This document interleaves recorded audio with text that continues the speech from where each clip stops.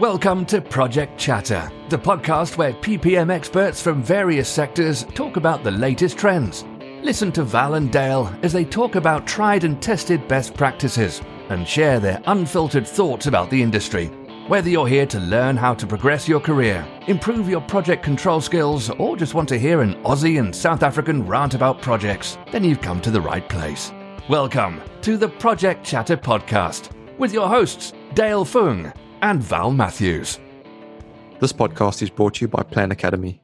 Plan Academy is the world's leading learning site for anyone working in construction project management or project controls. At Plan Academy, you learn construction planning and scheduling theory, how to master scheduling software like Primavera P6, and even advanced construction scheduling techniques. Plan Academy's courses are 100% online and at your own pace. You can learn at the office, at site, from home, anywhere. Check out planacademy.com today for free sample lessons and tons of free video. Hey everyone, this episode is brought to you by JustDo.com. JustDo is a great business and project management tool we've been using here at Project Chatter. I agree, Val. I like to keep things simple, and JustDo is perfect for that. But I do know it's got a lot of powerful functionality as well. And one of my favorites is the task-specific chat. Absolutely. And for all you slackers, don't wait for Monday. Check out JustDo.com. Now on with the pod. Hello, project people, and welcome to the Project Chatter podcast. I'm Val Matthews, and as always, I'm joined by my co-host, Dale Fung. Hey, Val. Hi, folks. Well, in this episode, we were hoping to talk to Fred Shabesta, the co-founder of Finder, about DevOps and blockchain, but unfortunately, he couldn't make it tonight. However, we do have our marketing superstar, Siiry, on the line, ready to talk about leadership in project management. And before we do, I'll just quickly hop over to Siiry. Siiry, are you there? Hello, everyone. How are you doing? I'm good. How are you, Val? Good as always. I am ready when you are, so fire away. Dale, you ready? I'm ready. I'm excited. So so we've asked Siiry to put us in the hot seat because she was asking us a whole bunch of questions around leadership, particularly in the project management space. And we thought, let's hit record and share some of that conversation. So I'm really excited to hear what Siiry's got to ask us. Also a little bit nervous as well, but let's see what she comes up with. So yeah, over to you, Siiry. So today's topic is going to be about leadership and project management. And my first question is, how do you guys differentiate managing from leadership? Like there's managing and then there's leadership. So that's easy for me. I'll go quickly, and then Val can give his long view because he always has great things to say about this. But mine's easy. If you're a manager, you're probably the one that's signing off timesheets and annual leave, and doing performance and development type conversations. But if you're a leader, you have people that follow you. You don't need a title. Simple. Mm-hmm. Yeah, that was deep. And you, Val? It's along the similar lines. I mean, I don't necessarily differentiate. I think they kind of work symbiotically. They're partners, if you like. So to be a good leader, you've got to be a good manager. To be a good manager, you have to be a good leader. So I think they're almost like this connected skill. So my view is that management is kind of doing the things, going through the motions. You'll manage a herd, but you won't lead a herd. So you can manage what's in front of you, but you can't see beyond. And so for that compelling vision, you need some type of leadership. So a leader looks forward, and a manager looks at what they have today. That would be my kind of differential. So based on what you're saying, do you think it's easy for a project manager to be a leader with the constraints that they have? Yeah. I mean, I've certainly worked with a whole bunch of project managers that are great leaders. Whether or not they acknowledge that that's part of their role as a project manager. Because I used to say this in interviews. They'd be like, "Oh, explain project management to me," and I would say, "Well, it's actually people management, and it's situational. And there's a whole collection of, I guess, soft skills, they used to call them, but behavioral skills that are required to be a really good project manager. And one of them is obviously managing a team, but all the other one is leading them forward. And I think a lot of the time we don't emphasize enough training in that space. So if there's project managers listening and they want to be good leaders, very rarely would you see someone who was born to be a great leader. I think this is that nature versus nurture kind of conversation, Siiry. And that I actually think that good leaders, great leaders, train themselves and educate themselves on leadership styles and all that stuff. And so that would be my response. Val, over to you, mate. I made that short, hopefully. No, I guess along the similar lines, I don't think just because you're project manager makes you a leader. And maybe it's part of that acknowledgement that you talk about, Val. But at the same time, I was thinking while you're chatting, and we've spoken previously on pods about how we hire in the project management space, not just project managers, but across the board, PMO, engineering, wherever it may be, and whether you're just hiring on technical capability or competency, or whether there's more sort of leadership aspects that you look at. And perhaps sometimes it's got to do with that we don't hire correctly into project management in terms of the leadership aspect. But then also it goes back to, we've also discussed demand and supply. As more people deem what they're doing projects, and they look for project managers. And project management is quite a loose term, right? So if you're on a small project, you're doing everything. You're doing everything from your cost scheduling, risk, people management, the works. When you're a larger one, project management is largely just about getting shit done, right? Just delivering, because you got the PMO team out there looking at your cost schedule, risk, etc. You got the commercial team worrying about the contract, and you got the engineering team kind of getting on with the technical aspects. And then perhaps there, when you just focus on delivery and you've got this large team, maybe that's actually where leadership plays a larger part. So I don't think it's a straight answer to that question. I think it depends. But it is similar. It's similar to how you draw leadership, because leadership's situational as well, and so is project management. I think is what I understand from what you're saying. So, Dale, for future project managers who are training in universities to be efficient project managers in the future, what sort of advice would you give them, and what do you think should they really look forward to in the real field? Yeah, it's a tough one, that, again, because the first thing is it depends which industry they're going into and the size and complexity of their projects. If we start from a basic perspective and say, right, if you're a project manager on a smaller project, and that's where a lot of project managers start, they will have to consider all the aspects. So some of the best project managers I've worked with actually have done planning, have done sort of cost management, have looked at, considered the commercial aspects, and that's all project management. Essentially, it's just because we have mega projects and give those roles different names, it's all project management, right? So that's one route, is to understand all the technical skill. But then what I would do, and I know Val's done this as well in his sort of 20s, I did it as well, and maybe even before that, read a lot of books, read what people have done, especially the mistakes they've done around behavior and leadership as well. There's also stuff around emotional intelligence. So there's a lot of reading. Reading's good. Listen to podcasts. Listen to the Project Chatter podcast. There's a good one.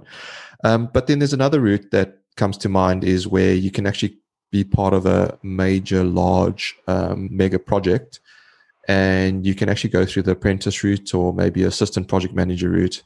But that's also difficult because you don't necessarily choose the manager or leader that you work with. But that's okay as well, as long as the organization is big enough. If the person that you're working for doesn't perhaps exemplify leadership qualities that that's necessary, look for those outside of your realm. So there might be a project manager on a different project or project director above them that you go, actually, I really like what they're doing. I like the way they bring people together. I like the way they communicate. I like their style. They're charismatic, something we were talking about before. And maybe those are the aspects that you want to try and emulate and learn from. Getting a coach, someone that you trust, is good, and a mentor as well. And those two things are slightly different, and I'm sure Val will go into that. But yeah, there's a whole host of things that you could look at. So that hopefully gives you a flavor. Val? Right. That's a good answer. I agree with everything that Dale just said, and I don't presume to know everything that makes or what a project manager needs as such. I'm a little bit out of the circle of project management now, but I think there's two things that seem to carry weight wherever you go. One of them is empathy, and the other one is data. And I'm running a presentation based on embracing data for Project Controls Expo. If you can join that, that'd be great. But it's about reading the two of them, and so there's a thing called sensory acuity, which is really important, and it's kind of like emotional intelligence, but it's more about awareness. So you want to know how to read empathy, and you want to know how to read data, and two of them will elicit a whole bunch of insights, and then you can respond based on the information that you curate from those value sets. What I don't find, and I think Dale mentioned it a few times, like mentoring, presentations, coaching, all of these things are kind of facets on the tool belt of a good project manager who should be training. What I don't find though is in all the institutions who train project management that they have adequately prepared them for a digital world. And I guess situationally, it depends on the size of the project again, but you're going to have to adopt some level of intelligence. Let's call it DQ, digital quotient, some type of digital intelligence that makes you faster, better, and more adaptive and agile. Because if you think that PMBOK or some other type of methodology, like we talked about critical path method, like you can't just learn that methodology. It's obsolete on its own now. And there's so many other big data sets that you can bring into that to have a more informed decision and be more informative to the executives, that I think if you just worked out your path, and I think Dale mentioned it, but the other thing is to have a training roadmap. I think a lot of PMs, well, I'm guilty of this as well, and so are you, Dale, is we rely on the company to provide us a development plan. We join a company and we say, right, we're here. What's my training and development plan?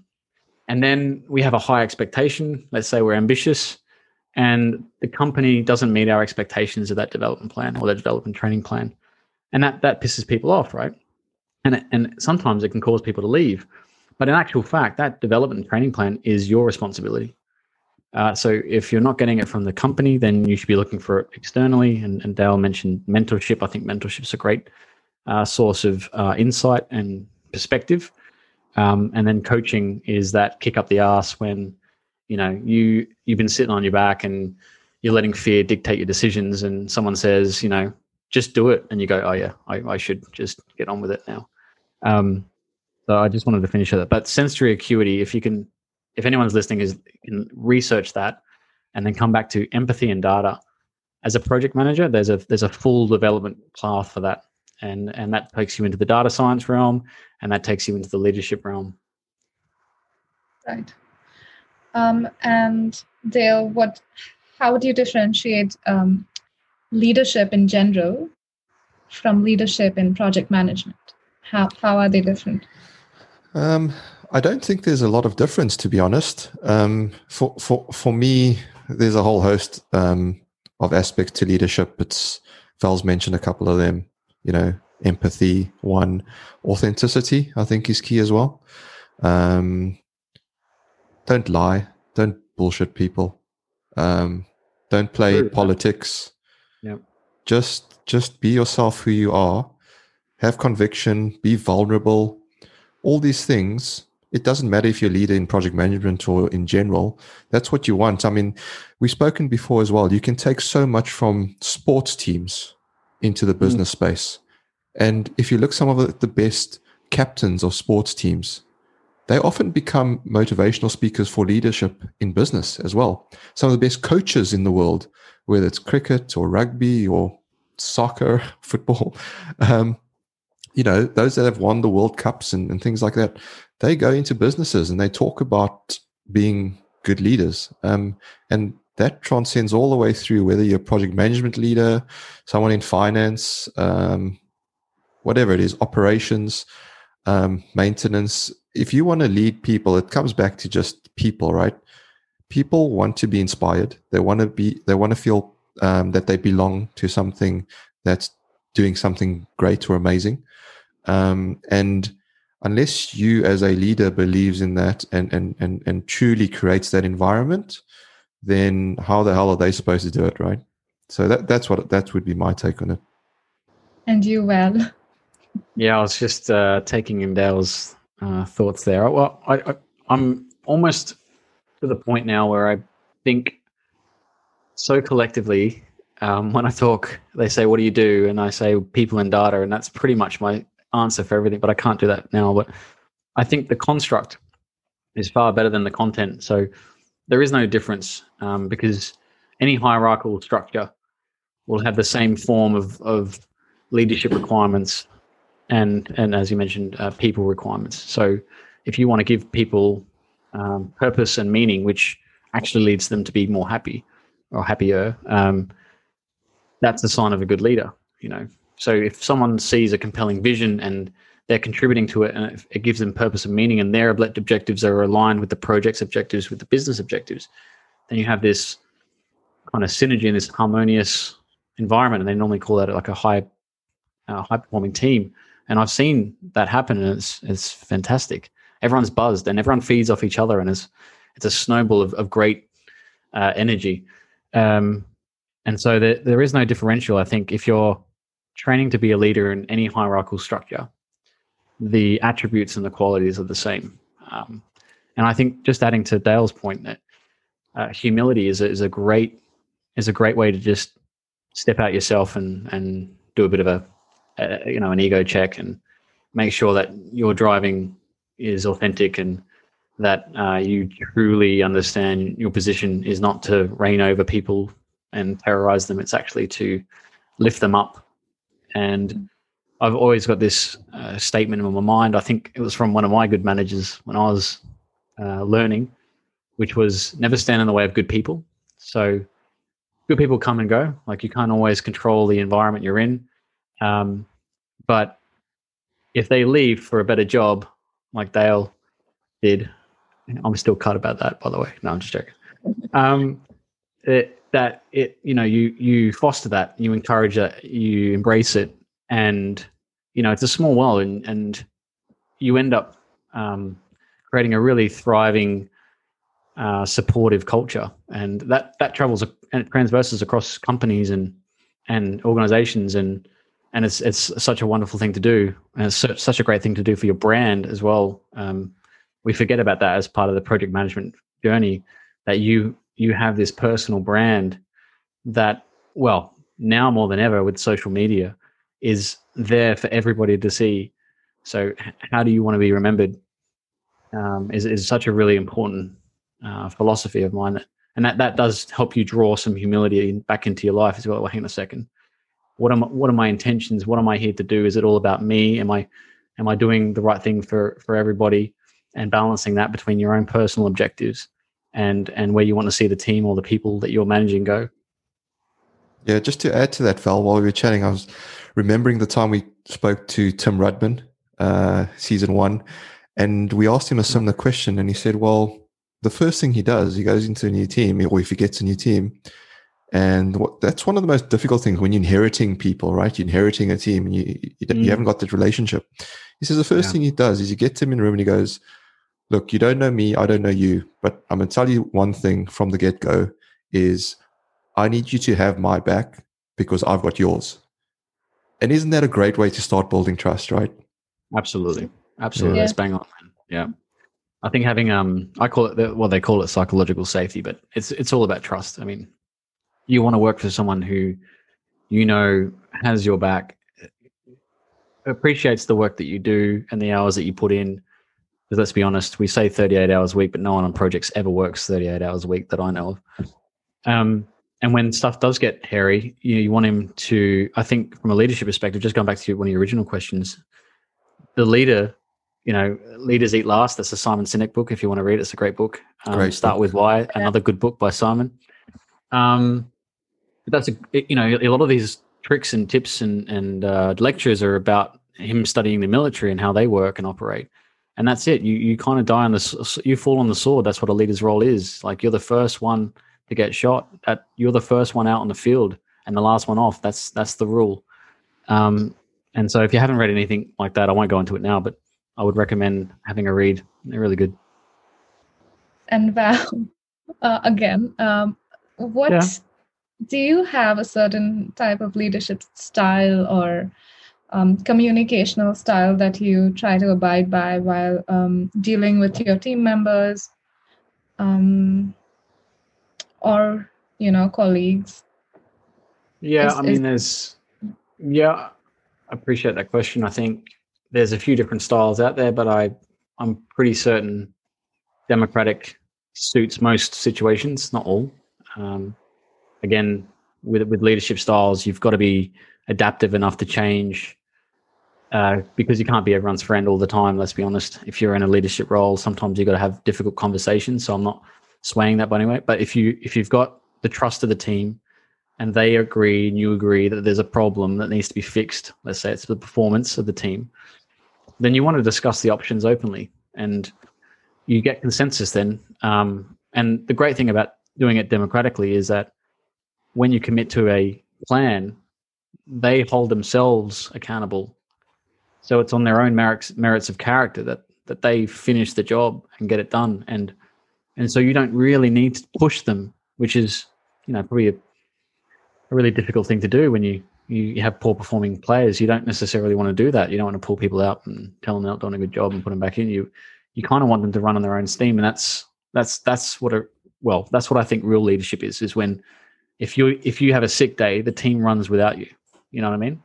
A lot of projects, if the manager's not there, the whole team goes to shit. And they're like, oh, we don't know what to do. And you have these critical points of failure. And that's not a good leadership model to emulate. I think Dale and I both say it, you kind of want to make yourself redundant in a way. Like if I can pull myself out of team, but the team has enough energy and drive and knows what the goal is and mission to run without you, then you've done your job. Do you have something to add to that, Dale? Not too much, to be honest. Surprisingly, I agree with Val. I think for the record. For the record. And I think it's because we did work together for a while, and we spoke a lot about this, and so our views on leadership and what it takes are very similar in that respect. And we're often sharing the books we've read and the things that we've come up with, and so that's why we have a very similar view. I guess in terms of my style, does it differ from what Val says? No, again, I think it's you're asking, I think, before we'd record about situational type leadership, and it's largely that, right? And I think for me, if my style, I think is if I can get a team to a place where I can see everyone's having fun being part of that team and doing the job and delivering, then that's where I want to get to. So my style is about creating the right environment for everyone to enjoy what they're doing, but also delivering what they should be delivering at the same time. Yeah, but so the word situational is used a lot, and it depends on the context is always used a lot. And do you think to know what to do in a certain situation or context requires a certain amount of awareness? And do you think everyone possesses that amount of awareness? Yes, to your first one, absolutely. You have to be aware of what's happening. If you're not aware of what's happening, then you will really struggle as a leader or even a manager. To your second question, does everyone possess that? No. I certainly don't possess all of it today even. I'd like to think that I'm a better leader than I was even a year or 2 years ago, but definitely from 5 years ago. I'm a better leader today.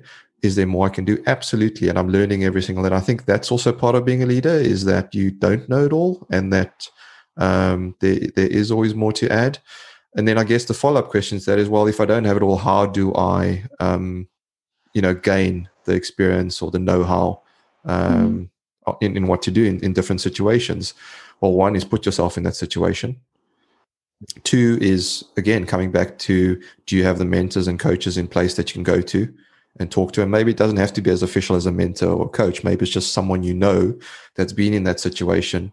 Reach out to them and go, well, what would you do, or what did you do when this happened? But yeah, it's one of those where I think it's a continuous learning aspect of leadership. I have an interesting question for you, Val. So when it comes to ethics, right? Like, now you're all like, oh, situational, but how are you going to deal with a certain situation which requires you to make hard decisions when it comes to ethics? And yeah. Well, obviously everything is situational, and you can say everything's contextual, and you can say everything's based on definition, and that's an easy way out. So thanks for bringing that up, Siiry. There's a caveat to that, which is moral leadership is to do the right things, and it's kind of like character and integrity, where you do the right things when no one's looking. But remember Sarah Dale, I can't remember her last name. You know who I'm talking about. Yeah. She had a statement that she used to say, or a phrase that she learned in the army, and it affected me so much that I tell my kids the same thing. And it was something like, the standard you walk past is the standard you accept. And so if you know something's wrong and you don't do anything about it, then you're accepting the way it is. And I think there's a lot to be said about project managers not standing up to the plate when they know the practices that the business is pushing on them is wrong. And there's a lot of intimidation, and then there's a lot of sensitivities around that subject matter. And this is where true leadership, moral leadership, steps up. And you have to be courageous, and you have to be brave. And again, you have to fall on the sword. You have to be the one to do it. And I can think of a number of times I've done that. One was where, if you want an example, no names. Full names and surnames, addresses as well, phone numbers if you got them. It's in my will. So if I'm not alive tomorrow, you know why. But no, it's not that bad. But where they were, for the client, they were factoring the risk exposure value, for those that understand what I'm talking about, to meet the contingency value, rather than looking at risks as an unknown probability, probability/likelihood factor. They were making contingency and exposure equal in order to kind of hoodwink the client. And because I was running the PMO, that kind of fell within my domain. And I refused, despite all the executive kind of decisions made without my input, I refused to send that to the client. I refused to be involved. And I actually wrote a statement back to them, which said something along the lines of, I will not be involved. This is why this is wrong, blah, blah, blah, blah, blah. And then I think a couple of hours after that, I put my resignation in. So for me, and that was a really important turning point in the particular role that I was in, that, and hopefully this doesn't scare me off from future work, because I'd love to work with you still. But I do have a moral compass, and I'm willing to lose my job over it. But not a lot of people can be in that position, and that puts a bit of a strangle on how ethical can you be when you have responsibilities. And I think this is a dilemma that a lot of people have, this ethical paradox where, I want to do the right thing, but I also want to, make sure that I have a job so that I can pay for my kids and my wife, and whatever it is that your obligations are such.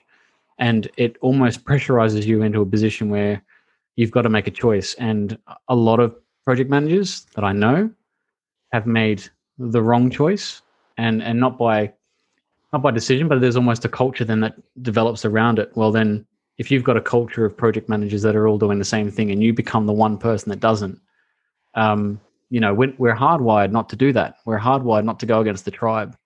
There's a heavy psychological reason why we go along with the group. It's called groupthink, and it's a very dangerous concept on projects. And this is generally why projects end up overrunning. Everyone decides, yep, not the project's on track. There's no risk exposure on this project. There's no problem, client. There's no problem. When in actual fact, they all know there is, but none of them want to. And sometimes they don't even realize what they're doing. It's like a mob mentality. So I obviously went over time on that, but it's a really interesting issue.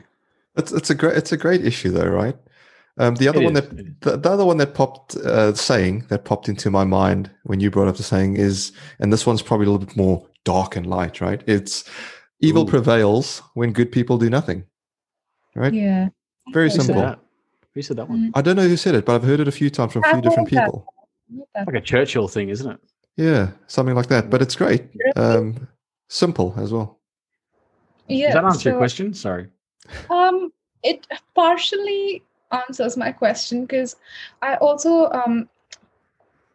I think ethics is such a complicated topic in itself, and the definitions sort of vary. So what for you is ethics, and do you think a leader should just look at the collective good sometimes, versus their own individual moral compass? So where do you stand? Well, this is and you'll hate me for saying situational, but this is the dilemma that I kind of mentioned before, is that people are put in this position where they have to decide whether they go along with the group or do what's best interest of the group, despite knowing that it's wrong personally, or the other way around. It could be either. Mm-hmm. And for me, obviously, it's a clear black and white. I'm very clear on what my positions are. I know my craft very well, and those project managers that are willing to be brave, I encourage you to step up and say no more, because you may lose a job, but you won't lose respect, and that type of credibility will eventually become part of your brand, and that's an important thing. I think have more moral leadership in project managers. But it's hard to make a statement on it for every situation. Right. It's like there's a few scenarios, like the crossroad scenario. I don't know what the name of it is. A paradox where you've got an autonomous vehicle, or you're driving a car. Let's say you're driving a car, Siiry, and your car is out of control. The brakes are gone, and you have two choices. And one veers off into a road with a woman and a baby. And the other road veers off into a group of people. Let's say they're old people, just to make it fair. And you have the choice. So you can slam into the poor pregnant woman, or you can slam into the many. And it's the one-to-many discussion. And it's a very hard thing to say to anything. And this is one of the hard things about AI and machine learning is like, well, what do you train it to do in a situation where even humans have moral dilemmas with it? And I think not to that degree, but project managers have a variant of that in their job. Like they could lose their job, which could cause all sorts of things, or they can go along, and tell themselves all sorts of promises. Well, I'm with the group and I'll survive for another couple of years and I'll get out. But these are very hard conversations to have internally, I think. I don't know. You got any ideas on that, Dale? Yeah, it's a tough one as well, because I was just thinking, Siiry's question was, ethics, what is it? And, how does it vary? And ethics can be bad. Just because it's unethical doesn't mean it's good or bad, because you can have bad ethics, right? So when you have group ethics, as you're referring to, that are bad, maybe unethical, unethics, perhaps, it's when your personal ethics clash with group ethics, right? That's when you have to make the decision. Which one reigns? And if the group ethic is poor or bad, and you think yours is, I guess, better in terms of doing the right thing, then that's when you should speak up and say, hey, actually, this is not right. We should not be doing this. And that's also great as well, because a lot of people fall into the whole group think. They come and they want to be part of the clan, right? They want to be accepted. So, okay, so this is what everyone expects. These are the ethics. And so maybe that's how I should behave. And that's human nature. We all want to be part of something, right? We want to be part of the team, the clan, the group, whatever the case may be. But there does come a point, and this is what Val's alluding to, where you've got to ask yourself, is that necessarily the right thing to do? If everyone's going to jump into the fire, are you going to jump in as well? And it's just about, I guess, back to your earlier question about awareness is, am I aware that action is like jumping into the fire? So yeah, that's I like to keep it simpler than Val. So that would be my addition to it. Sorry. Interesting answers. I think I'm going to move on to my next question. What role do you think does communication play in bringing things together? It could be any task. And then, do you think there's like a bias when leaders sort of delegate tasks and communicate with their team members?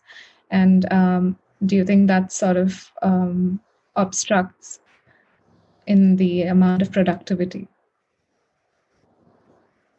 Is that Dale or myself? Or both of us? Both of you. You go, Val. You go first. Yeah. So I'm trying to break down the question. So the first part of the question, sorry, can you repeat that for me? I'm saying, do you think while communicating with your team members, you have a certain amount of bias which could obstruct in the productivity of the task? Gotcha. Is it like a complicated? No. There's just big words in there. I'm not used to big words, Siiry. So I just have to break down the big words into smaller words and make sure I give you credit, because that's a good question. I'm sure. No, you're not. You're doing great. You're doing great. So let me break it into those formats of communication to start with. Communication is 100%. Well, let's say it's 95% of the role. And I used to say a funny thing. I used to say it's 90% marketing, 10% sales, and they'll remember me saying this, because marketing is about delivering the message, right, and engaging in the message, and people are like physically like, this is a great thing we're thinking about, and then 10% sales is closing the vision, and that's all about comms. And so biases are inherently part of being human. You cannot observe from your perspective the world without having some type of filtration system, and that is a large debate. I mean, there's thousands and thousands of papers on how this works, and it happens to be something that I'm studying right now, which is great. But the way it works is effectively you've got an internal representation of the environment around you. That is your internal representation. It is no one else's. So regardless of what you perceive as reality, we could never perceive exactly what you see. And there's a quote, I think I gave it to the 4D guys in our last one, but it's the same. We can bring it up again. Alfred Korzybski says, the map is not the territory. So, Siiry, if you created a map, it would never truly reflect the reality. Let's say you draw a street map. Regardless of how much detail you put into that map, it would never be 100% the reality that you're living in. And that's how our internal representations work.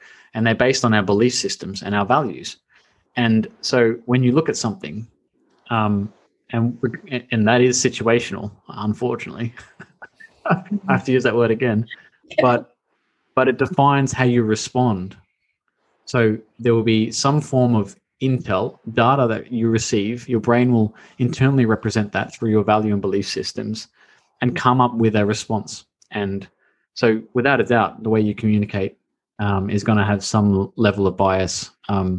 Let's say you've been in projects that have always done really bad, or let's say you've been part of teams that have always performed really bad. And regardless of what your team looks like now, you only perceive them as bad. That's very, very, very common. You can definitely carry baggage over. You probably see it more in relationships And effectively, that's what projects are. But even in personal life, when you have an ex-girlfriend that's crazy, and then you bring some, whatever it could be, or maybe she made you incredibly crazy jealous, and then you bring that excess baggage to your next relationship, and now you're a crazy jealous guy, and there's no reason to be, but you perceive things differently. You're reading text messages and you're stalking them at night on social media. I don't know. I made that up. Did you really? Or did I? Well, as I said, I'm studying this. I'm reading all sorts of stuff. So the question really is, does biases affect productivity? Mm-hmm. Yeah. If you're a leader, it does. I think, yes, it would. And there's probably a whole bunch of reasons that I'm not qualified to answer. But from my perspective, if you're leading people and you have a filtration system or a filter on that is not productive or is negative in a way or self-destructing, let's say you're not a positive person and you're responsible for 25 people, well, that can have a massive impact on how productive they are, without a doubt. And you don't need to do any real science on that. That's common sense. And you will see that in projects. People, you'll wonder, you'll see people treat other people with such disrespect, and you just really wonder why. I mean, I get curious about it, and my Dale does as well. And you'll say, well, what the hell is he acting like that before? And there's some presuppositions to understanding internal representations. And then one of them is people are not their behavior. It's a really important one. So just because someone acts in a certain way, that's not them. If people understood just this one concept of people are not their behavior, you would have a whole open mind about the behaviors they represent. And back to Dale's point around awareness, you'd be like, oh, and you get curious then, and you're like, I'm really curious why they're behaving that way. I wonder what it is. And it triggers a different type. It's a bit more emotive. It's a bit more empathetic. And you try to get to the root cause, and you try to build some trust, and you would go a different way than that guy's just an arsehole. And then you've labeled that guy. And then perceptively, you will always label that person as an arsehole. And it's very difficult to then shake that image that you've labeled them with. So, yeah, again, agree with your point. Biases do affect productivity. And I guess I'll take on the other bit of it about comms and the different types of comms and how it affects it. I think, yes, absolutely. And to Val's point that, sometimes those people you label as dicks, they don't know sometimes that their communication style comes across like that. So feedback's really, they don't know sometimes. They think that it's perfectly fine, but they don't know how what they're doing is affecting other people. And so if they're not asking for it, it may be worth having conversation with them. And there's ways to have that. We're not going to go into that here. But sometimes communication is two ways, right? So if I'm receiving something that's not potentially what I agree with the right way, give that feedback, and work your way out on how to do that. Sometimes they just don't know how to change their communication style. Sometimes that's the only communication style they have. It's worked for them in the past, so why shouldn't it work for them now? Well, that's because people change, and we have millennials now, and they're not, the same people you worked with when you were in your 20s. So you got to change your style. But there's a whole host to it, and I'd like to just give simple advice. And if you want to find out if your communication style is working or not, try and delegate and give an instruction, and then ask that person to say, what did I just ask you to do? And see if they tell you the same thing back. And play back, play it back straight away. And if it's not the same picture you have in your mind as what you said, then obviously what you're saying, it's not being conveyed correctly. Because often you'll see this, right? And I hate this, but an email will go out to the whole team, and someone sitting in their ivory tower, and they sent this email out.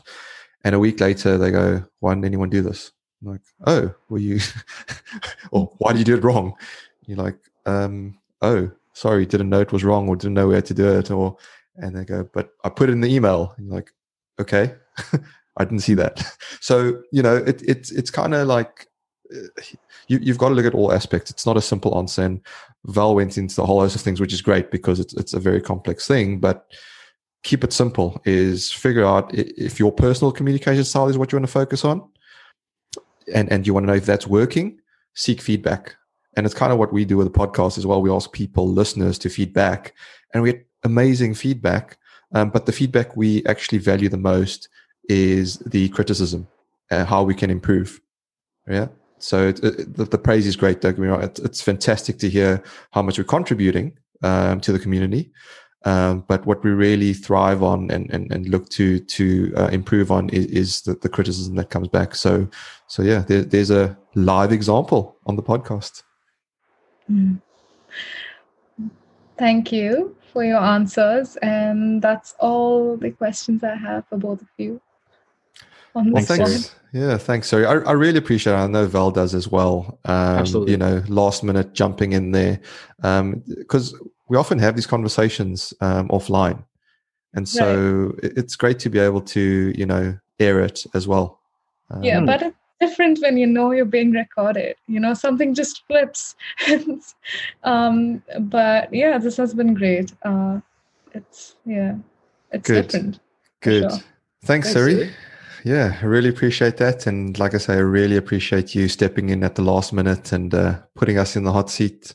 You went light on us, so maybe in the future when you got us back in the hot seat, if there's another opportunity, you'll probably go a bit harsher. But that's all good. Warming up. You were just warming up.